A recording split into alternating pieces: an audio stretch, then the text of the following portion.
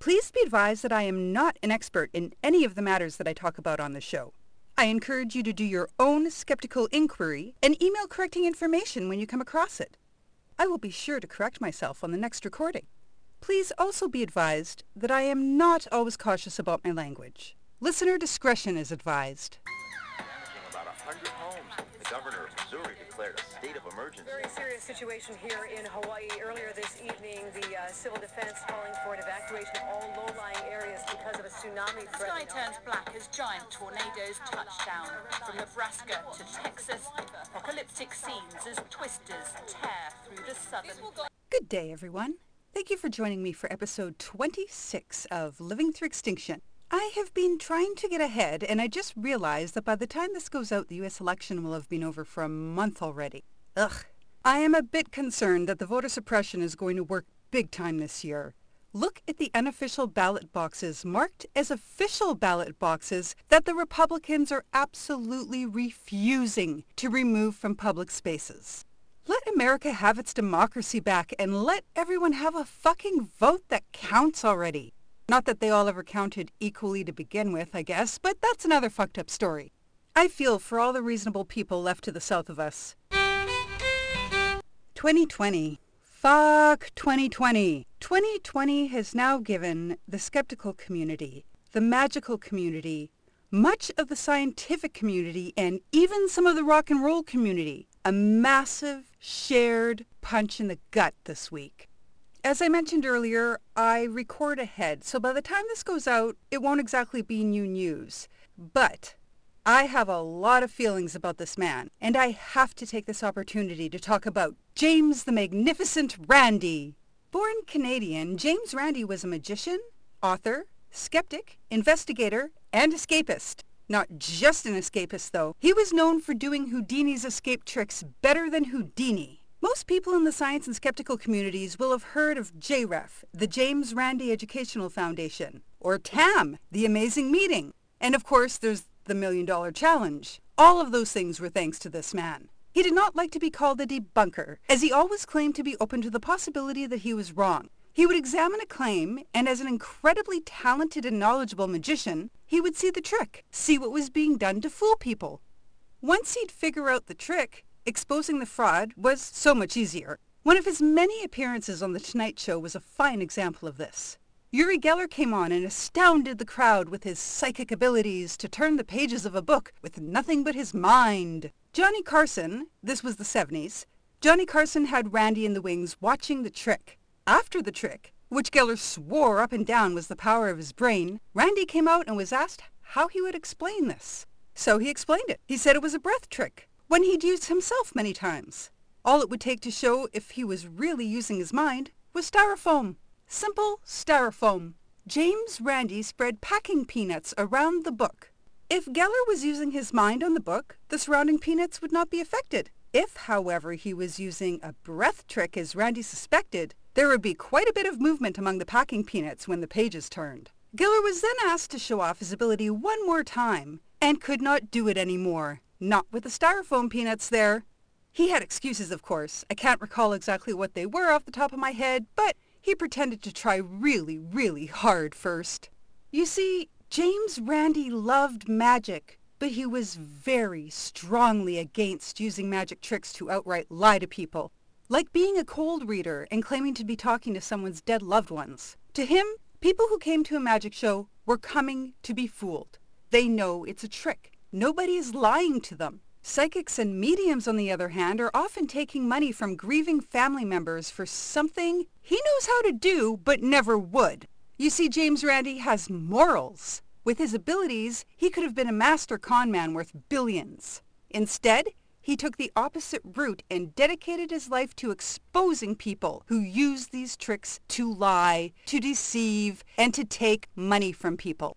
The greatest example of this is how he and his crew exposed Peter Popoff in 1986. The funny part is how he showed it to the world. He surprised Johnny Carson with the audio evidence when on the show, and Johnny let out a good old holy fuck or something like that.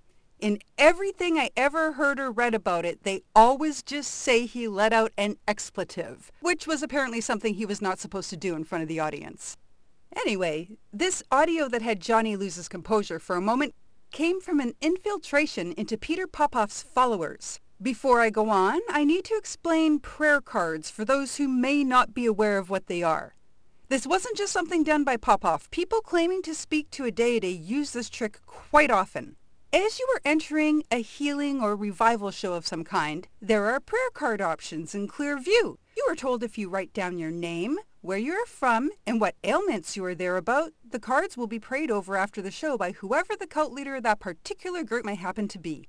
This was a technique used by Peter Popoff and his wife in '86. The problem for them was that the infiltrator noticed the earpiece in Popoff's ear. Why the earpiece? What was it for? Now, this was a very different time. We all have earpieces today, but we're talking about the '80s here. The suspicion led to an idea. What was played at the Johnny Carson show was the radio interception of what was being transmitted to that earpiece that was noticed. It was his wife reading him the prayer cards.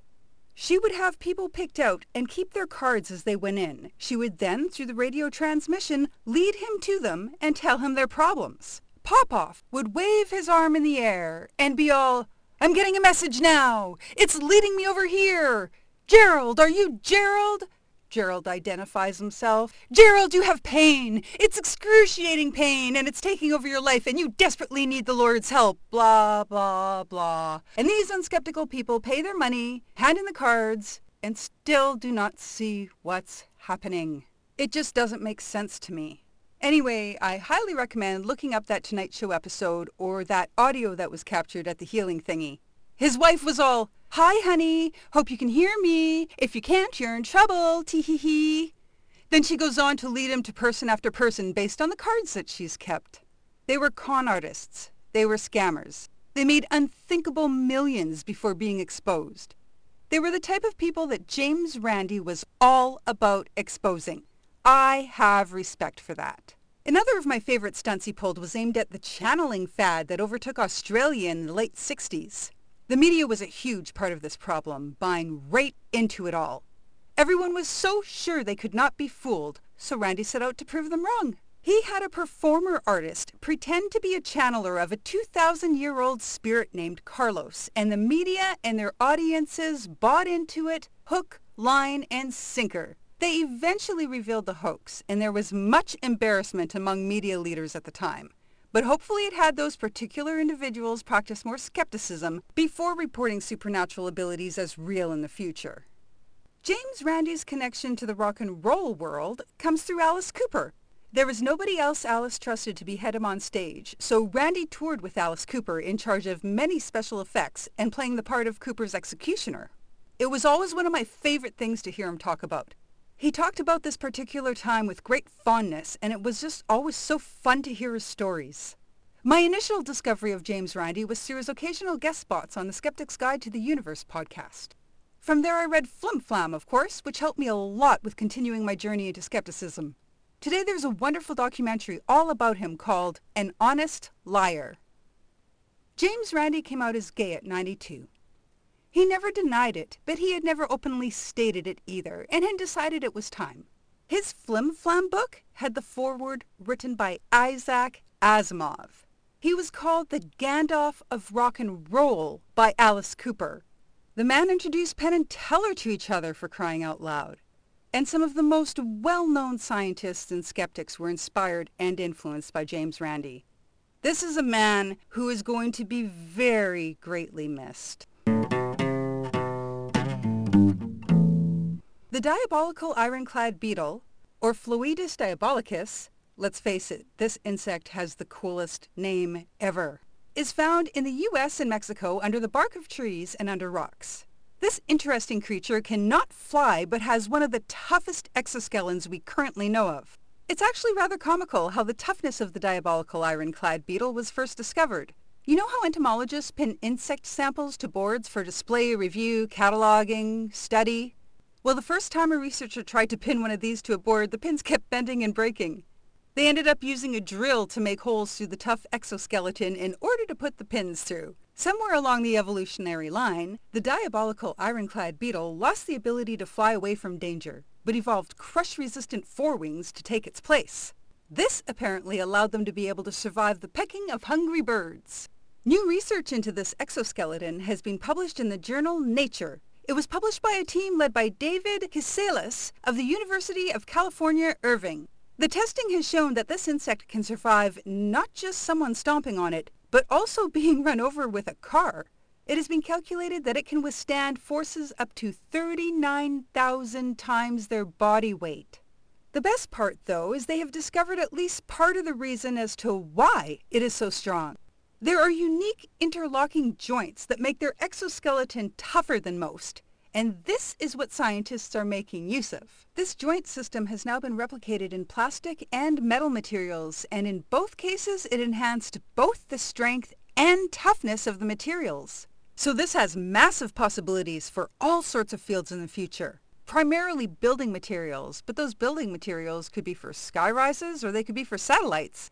I'm sure there are already many people from multiple fields getting excited about what they may be able to accomplish with this new knowledge. Diabolical ironclad beetle. I just like saying it. It sounds like something that would have been in my Monsters Compendium binder in the 80s. A long-lost medieval monastery has been found in Gloucester's city centre under a demolished multi-story car park. Remains of at least 4 large buildings were discovered, including tiled and mortared floor remains, some walls, and parts of a medieval drainage system. The Carmelite friary of the White Friars was known to have existed in the general area, but the exact location had been lost to time until now. White Friars, in case you're unaware, are kind of like monks, except they were a part of the community and served the people of the community. Of all the friars that once resided in the area, the least is known about the White Friars, so this find is extra special. The hope is to be able to piece together some forgotten religious history. For this episode, I explored the environmental effects of daily oral care. We all do it, or we all should anyway. We all need to take care of our oral health. What is this twice daily ritual putting out into the environment? What have we been slowly building up in our waterways over the decades as we spit toothpaste and mouthwash down the drain? It's something I never really pondered, so I guess it was time. Let's start with toothpaste and mouthwash. We have all been down a toothpaste aisle in a grocery store. We have all seen the rows upon rows of plastic bottles with plastic lids and cardboard boxes with tubes enclosed.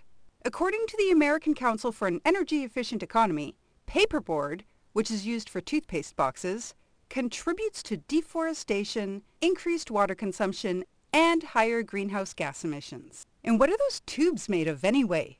Well, it turns out they are a mix of materials pressed together. There are sheets of plastic laminate and a layer of aluminum. This combination of materials forced together in a way that is nearly impossible to separate them is not recyclable, because it's a combination of materials forced together in a way that is nearly impossible to separate them. So toothpaste tubes go in the garbage and to the landfills and oceans. They remain for hundreds of years. And now I'm trying to picture every tube my family has ever used, and I feel terrible. Then there are the contents of the toothpaste. Ingredients like sodium pyrophosphate, which contain phosphorus. And phosphorus buildup is responsible for excessive algal growth in some waterways. The problem with the algae is that it hogs all the oxygen from the water, creating lifeless areas known as dead zones. Another common ingredient is triclosan. Triclosan has been building up in the ocean and is known to disrupt hormones and growth and development of marine animals and bacteria.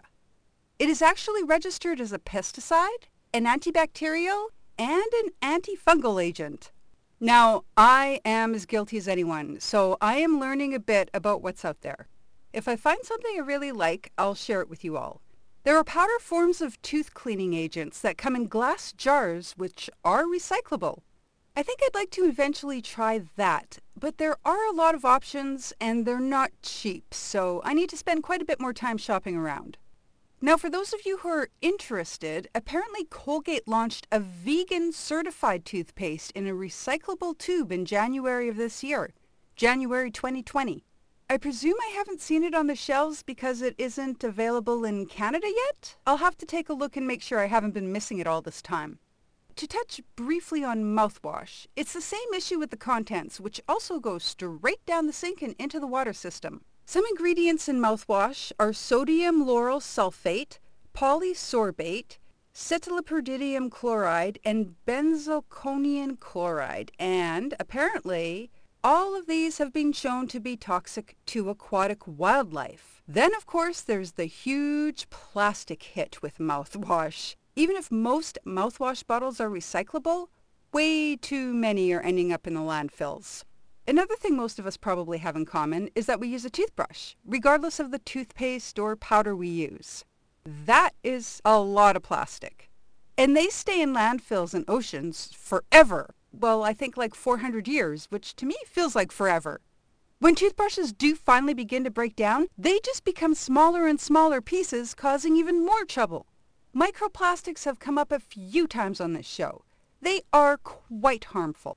Also, as the toothbrushes sit in landfills being heated in the sun day after day, they eventually begin to release chemicals into the air. The worst of it is their presence in oceans and beaches, though. Apparently, an average beach cleanup in Hawaii will reveal between 20 and 100 toothbrushes. I guess we can't forget that they come wrapped up in cardboard and plastic too. So they also contribute to all the negative impacts that the cardboard boxes for toothpaste tubes do. This is another area I'm currently exploring. I think I want to go to bamboo, but there are all sorts of products available now. Some are made from plant starches and bio-based plastics. Many are made from biodegradable, recyclable, and compostable materials. Again, it's a lot easier for a rich person to go jump on this train, as it isn't cheap. But I am shopping around and will share if I find something to try. Now this is a little ironic. The one part of oral care that the least people do has the most to talk about when it comes to the environment. That, in case you haven't guessed, is flossing. I'll begin with the plastic containers. Supposedly, if everyone in the U.S. flossed their teeth as recommended, it would fill a 6-story high football field every year. If not recycled, and not all are recyclable, it's reported that one of those containers sticks around for over 500 years. Now, why longer than toothbrushes? Toothbrushes apparently stick around for over 400 years. I was not able to find what the reason is for that difference. Maybe it's just a different kind of plastic. If you happen to know, please share. Now, something interesting you could get in flossing are spools that come in glass bottles, and then you can buy the spool refills and reuse the bottle. That sounds pretty good, but we also have to consider the floss itself. What is that generally made of? Dental floss is usually made of non-biodegradable plastic and nylon materials. It's also designed not to tear, and that is a problem in the ocean where it is very common to find it.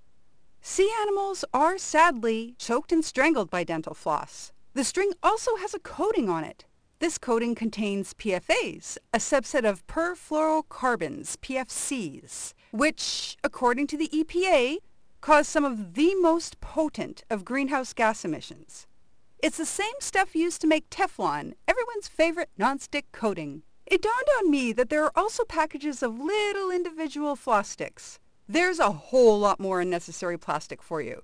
In these cases, each stick is quite a bit more plastic than floss. So one of the alternatives out there is a water flosser, and I'm thinking, oh, it's made of plastic, it uses electricity, it uses water. However, from what I understand, the plastic is overridden by the fact that they are reusable, and apparently they use the tiniest amount of water and electricity. And if it keeps someone from using a throwaway toothbrush, it is actually helping. So I was actually wrong about that initially. I've never used one, but I'd be willing to try it out. If, however, one prefers to stick to the string method, there are some alternatives there too.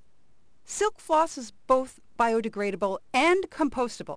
It is also non-toxic and eco-friendly. Some silk flosses use a natural plant-based wax as well instead of the usual PFCs. The downsides of silk floss are that it is not as strong and it is not vegan or guaranteed cruelty-free, as far as I can tell anyway. For that, there are two options I am currently aware of: bamboo floss and cornstarch-based floss. Both are biodegradable and vegan, which I know is really important to some people. Oral care is definitely one of those areas where my family and I are part of the problem. but I am researching and learning and hopefully will be able to do better in the near future. A smile was put on my face today in learning of developing technology aimed at tracking and stopping the illegal trade of sea turtles. In Central America, more than 90% of sea turtles' nests are destroyed by poachers and sold to illegal wildlife traders. This crime is proving to be devastating for the endangered sea turtles.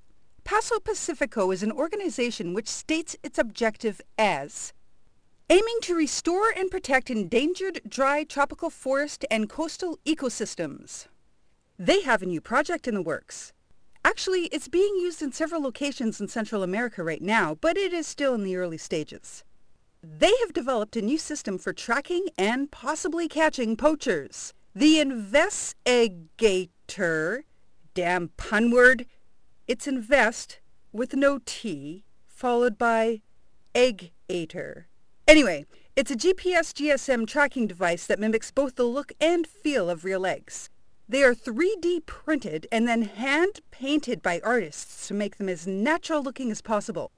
Then they are inserted into nests full of real turtle eggs, without harming any of the real eggs, of course. This has so far proven fruitful in providing real-time maps of smuggling routes being used. Am I a bad person for being happy about the misfortune of poachers? I don't think so. Honestly, I hope this project has expanded and they end up catching and prosecuting all the poachers. I can't deny that this news did put a smile on my face. That's it for this episode.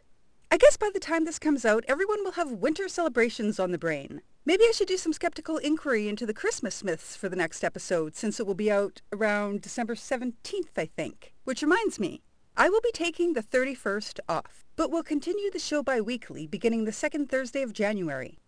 Anyway, thank you so much for listening. May your health and sanity be replenished daily in these mad times. I hope you will join me again in 2 weeks for episode 27 of Living Through Extinction. If you like what you just heard and would like to support the show, you can do so by liking, subscribing, commenting when reviewing, engaging on social media, or sharing the show with your friends. There is also a Patreon. That and the social medias are under Living Through Extinction, except for Twitter, which is LTE Pod. Damaging about 100 homes. The governor of Missouri declared a state of emergency. Very serious situation here in Hawaii. Earlier this evening, the civil defense calling for an evacuation of all low-lying areas because of a tsunami The threat. sky turns black as giant tornadoes touch down. From Nebraska to Texas, apocalyptic scenes as twisters tear through the southern